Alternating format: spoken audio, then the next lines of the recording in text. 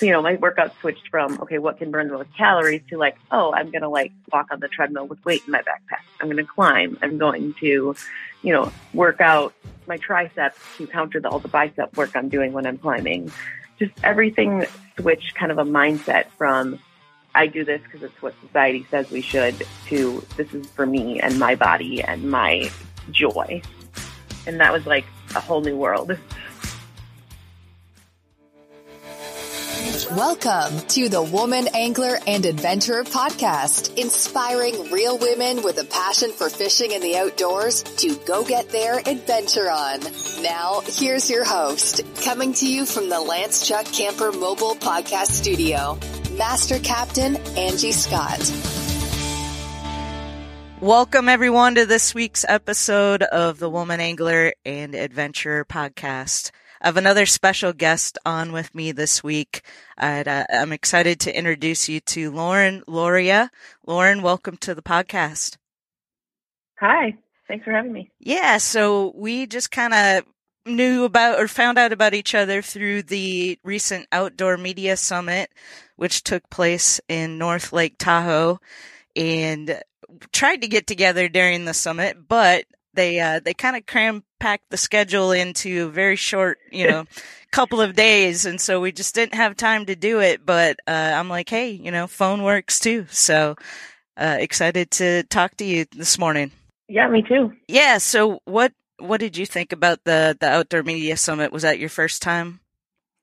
Yeah, it was my first time attending the Outdoor Media Summit, and I had a great time and learned a ton. I really like how the conference keeps it to like the 150 to 200 people that were there, because sometimes conferences that are like a couple thousand people can feel like I call it networking speed dating, where you just like say hi, say your name, say what you do, talk for like a minute, hand your business card and walk away. But since it's a smaller conference, you can really get to know the people because you see the same people in the sessions and at meals and everything else. So you can definitely make better connections than that quick hand a business card and run away kind of thing. Yeah, that's a really good point. I hadn't really thought about that, but that is a great aspect of the Outdoor Media Summit is the size.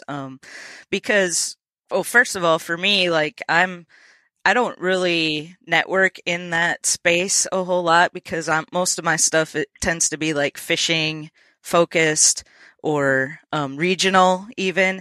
And so to go out west and meet people that are into camping, hiking, kind of outside of my normal space, to be able to get to actually know these people and spend some time and see the same people and, maybe even be paired up with them on your team for we always do a scavenger hunt toward the end of the conference and where you work together as a team. And so I knew a couple of the people on my team already just from, meeting them at lunches and things like that. So, that's a really good point. Yeah, it was really nice to make more authentic connections rather than 2-second business connections. Absolutely. Had you been to North Lake Tahoe before? I had, but like a long time ago. I skied there when I was at like Heavenly and North Star when I was like 14.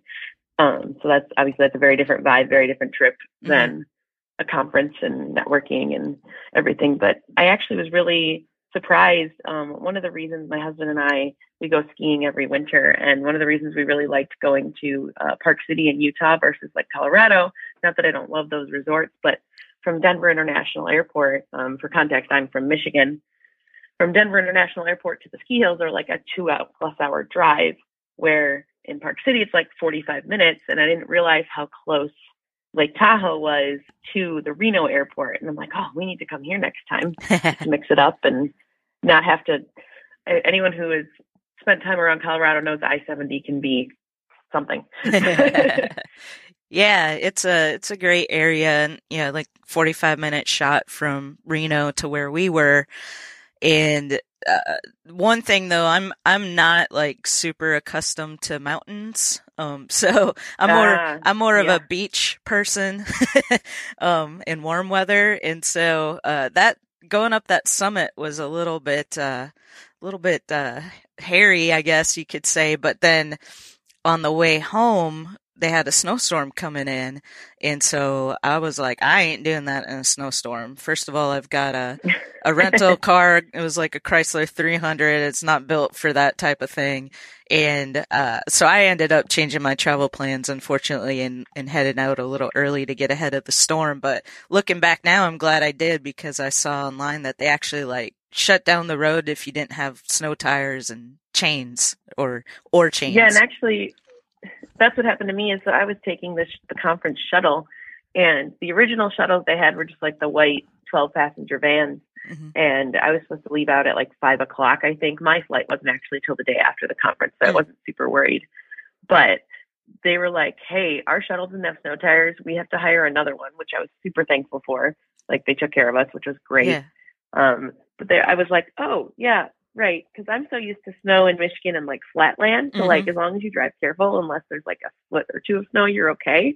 I'm like, oh yeah, snow and mountains. Got it. Yeah. You don't want to. The combination is really. Yeah, you don't want to be going down a hill around a switchback and start sliding. That would be pretty freaky. Exactly. So yeah, I'm really glad that they made those arrangements for you guys, because I was actually kind of stressing for them. I'm like, how are they going to get all these people to the airport if the weather ends up doing what they were predicting it was going to do? And so I didn't know that they had connections for alternate shuttles, which is awesome. But yeah, I think it was a little bit of a scramble on their end, and we drove real slow, and let's put it this way, I tipped the chauffeur well. They were calling for like 70, 100 mile an hour wind gusts in certain areas. Did you feel a lot of wind when you were heading out?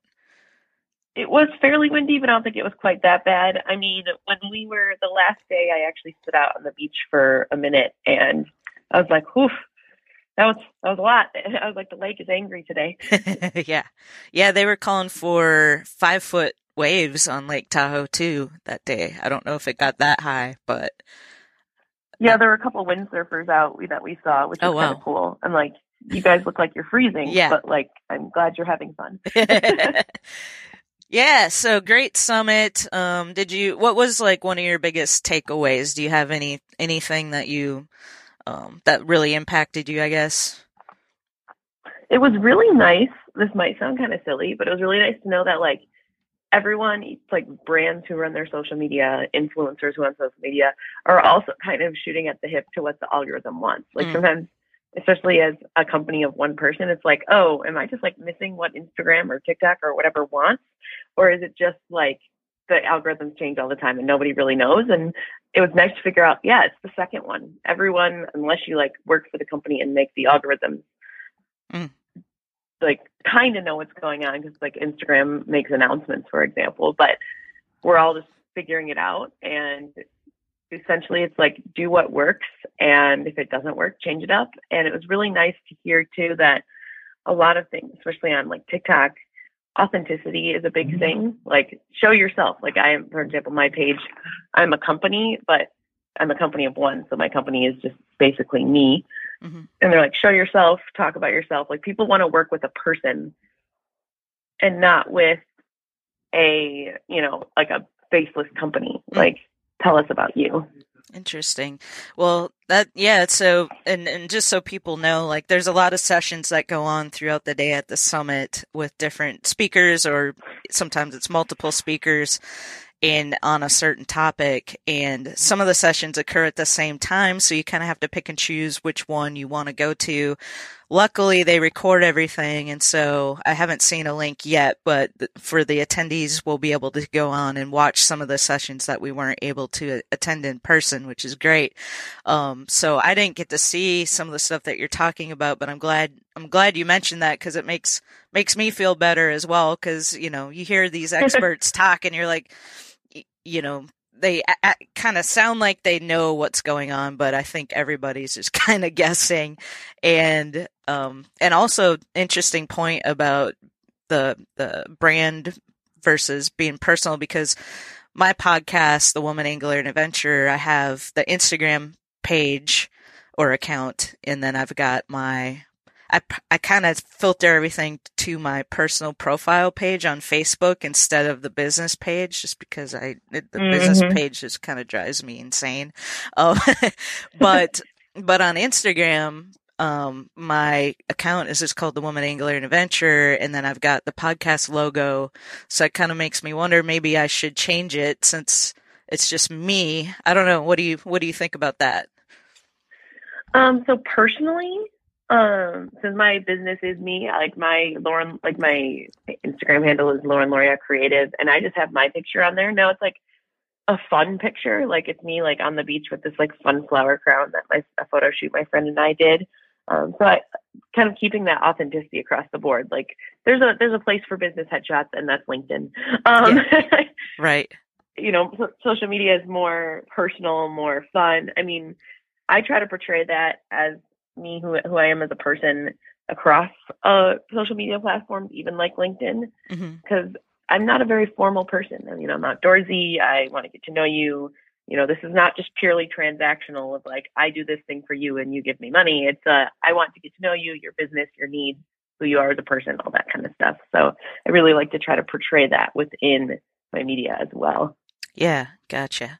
Well, I love that. And just so everybody knows, so you offer social media services to people, and people listening can relate, I'm sure, to the fact that, most of us are outdoors and everything is social media based. If you're trying to get sponsors to sponsor you, if you tournament fish like I do, or you have some other kind of brand, maybe a side hustle that you do in the outdoors, anything like that, you need to have a presence on social media. And we're also strapped for time that social media takes up a lot of time. And so you offer services to where you can people can outsource that piece of it, right? Exactly. Yeah. My biggest goal really is, so kind of for my background context, I have a degree in photography and advertising and PR. And I knew that I saw this whole kind of in the outdoor industry of small businesses, whether it's products or services or whoever that are, running on teams of 1 to 3 people. And they're like, I should be doing social media. I know I should be doing it more. I know I should be doing it better, but I just don't have the time or the brain space. And I'm like, that's fine. Social media itself, it's a full-time, like brain space gig, like figuring out what works, what doesn't. So folks, they don't have time for that. They're busy sourcing products, testing materials, trying to get their product in stores, selling their services, all these things. And I'm like, just let me take that small business hat from you. Because as small business owners, we wear all the hats: accountant, marketer, material sourcer, like all those things. And it's like, we can only all do so much. Right. Yeah. And I'm looking at your website right now. You've got several different packages just kind of based on what people's needs are. So it's laurenloria.com if anybody listening wants to check that out and see if this is something that that might be a benefit for you. I know one of my big goals this year is to really grow my following on Instagram specifically. So that could definitely be a service that would be helpful, because I've kind of just maintained, I guess you could say, and slowly growing, but I haven't really made that push to how do I actually get more followers and things like that and get the word out. I've got my regular listeners to the podcast, and I'm so thankful for everybody that tunes in every week. But the growth has just kind of stayed the same. So sometimes it takes, bringing in somebody else who has that expertise to make that leap.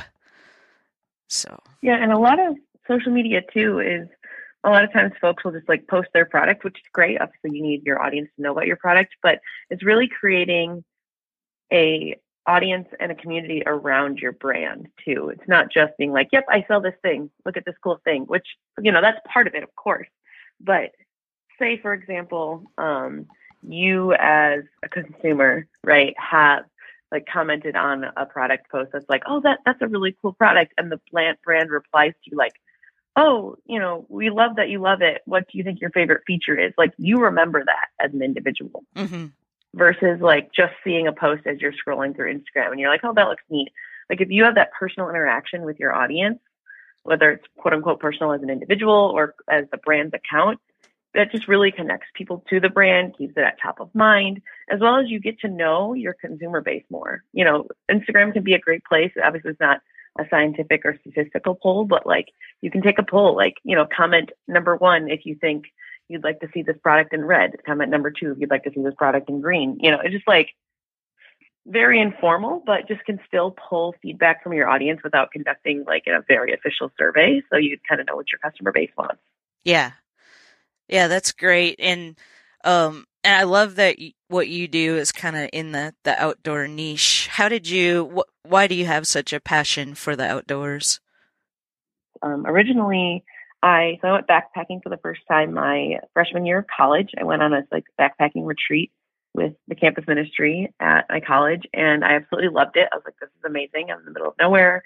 My phone is not functioning, and I'm on a beautiful beach. And then it kind of like went by the wayside while I got through school. And I had rock climbed a little bit in college. There was a tiny free wall at my university. And after college, I was living the freelance life and needed a side job. And I was like, oh, I want to learn more about rock climbing, but don't have the cash to do so at the moment. So I got a job at a Lifetime Fitness's tiny wall to learn more. And from then, I've actually currently working at a larger gym teaching the lead climbing lessons. But I really switched my mindset that way from I work out to burn calories, be thinner, look better, you know, all the things that the world tells us to do, to I want to work out so that my body can go on the adventures that I want to go on safely, enjoyably. So, you know, my workout switched from, okay, what can burn the most calories to like, oh, I'm going to like walk on the treadmill with weight in my backpack. I'm going to climb. I'm going to, you know, work out my triceps to counter all the bicep work I'm doing when I'm climbing. Just everything switched kind of a mindset from I do this because it's what society says we should to this is for me and my body and my joy. And that was like a whole new world. Yeah, absolutely. Working out can sound very mundane and boring, and probably why a lot of people don't do it. But if you can kind of tie it in with something you're passionate about, that kind of changes your outlook about it. And so I love that. I've had people on the show. I just did a revisited episode with a lady who had a company called Huntress Health, and that was kind of her outlook on it is, you know, tailoring your workout to boost your performance in the outdoors. Whether, you know, she's a big bow hunter, so a lot of the things she does in her workouts are centered around being a better bow hunter. And so, yeah, I love that mentality. That's great. Thank you for sharing that story. Yeah, because a lot of times before I was like, oh, do I just go lift weights and increase the weight forever? Like, this sounds very boring. Right. Like, it was like, eventually I will not be able to lift any more weights. And like, then what? It was almost like there wasn't any goal to my workouts other than like, I should do this because it's good for me. Yeah, absolutely. That's great. Well, I've really, really enjoyed our conversation this morning. I love what you do, and I'm going to share links to your website and your social media account, Instagram, and you're on TikTok too, it looks like. And so people can go check it out. Do you have anything exciting upcoming or any outdoor adventures in the near future? So yeah, I typically in the winter I will go ice climbing. So ice season is coming up, and there'll be all kinds of stuff happening there. So I'm very excited about that. Very cool. Well, talk a little bit about ice climbing. What's that like? I don't know anything about it. That's totally cool. So actually the first time I ever climbed outside was not rock climbing, but ice climbing, which is very rare. Typically you don't graduate to ice for a while. So the Upper Peninsula of Michigan has the Pictured Rock National Lake Shore, which a lot of folks have probably heard of. And all the waterfalls there freeze in the winter. So it is very cold. It's like 0 to -2 degrees when you're out there. And I personally only will top rope ice climb. It's where the rope is attached to an anchor at the top. And then I have crampons on my feet, so they're basically like all my limbs get spiky. I know that sounds really silly, but I call them my spiky limbs. And they kick in onto the ice and then swing your ice axes and climb up. And it's really fun. Great way to get outside in the winter. You know, it is a lot more risk assessment involved in comparison to like regular rock climbing because all your equipment is sharp and it's cold and hypothermia can be a thing and all that kind of stuff. But I really liked Michigan. It tends to be cloudy and overcast from about December to March. Yeah. And between skiing on my little local hill and that, it gets me enough outside to save off that seasonal depression. Yeah. That's awesome. I'm from Minnesota originally, so I can totally relate to that. But I love how, you know, people up north just tend to be more outdoorsy a lot of times than people in the South that have better weather. You know, it still gets cold where I'm at in Nashville, but definitely notice a difference in the culture as far as getting outdoors in the winter months. You know, like people go out and they ice fish and they ski and they snowshoe. And so it's, you know, you almost have to find those activities that you enjoy because otherwise it's tough. It's a grind in the winter when it's dark, yes, overcast, and I definitely can relate to the seasonal affective disorder, which is why I go to Florida now. So yeah, that's fair. Yeah. No, I've always kind of said this phrase: there is no bad weather, just bad gear, unless it's pouring rain. Sometimes, no matter how much rain gear you have, if it's absolutely pouring, yeah, there's only so much you can do. But been there too. Yep, and I've heard that phrase before as well, and there is definitely a degree of truth to that for sure. So yeah, if you've got the right gear, the toe warmers, you know, whatever you need, that makes a huge difference for sure.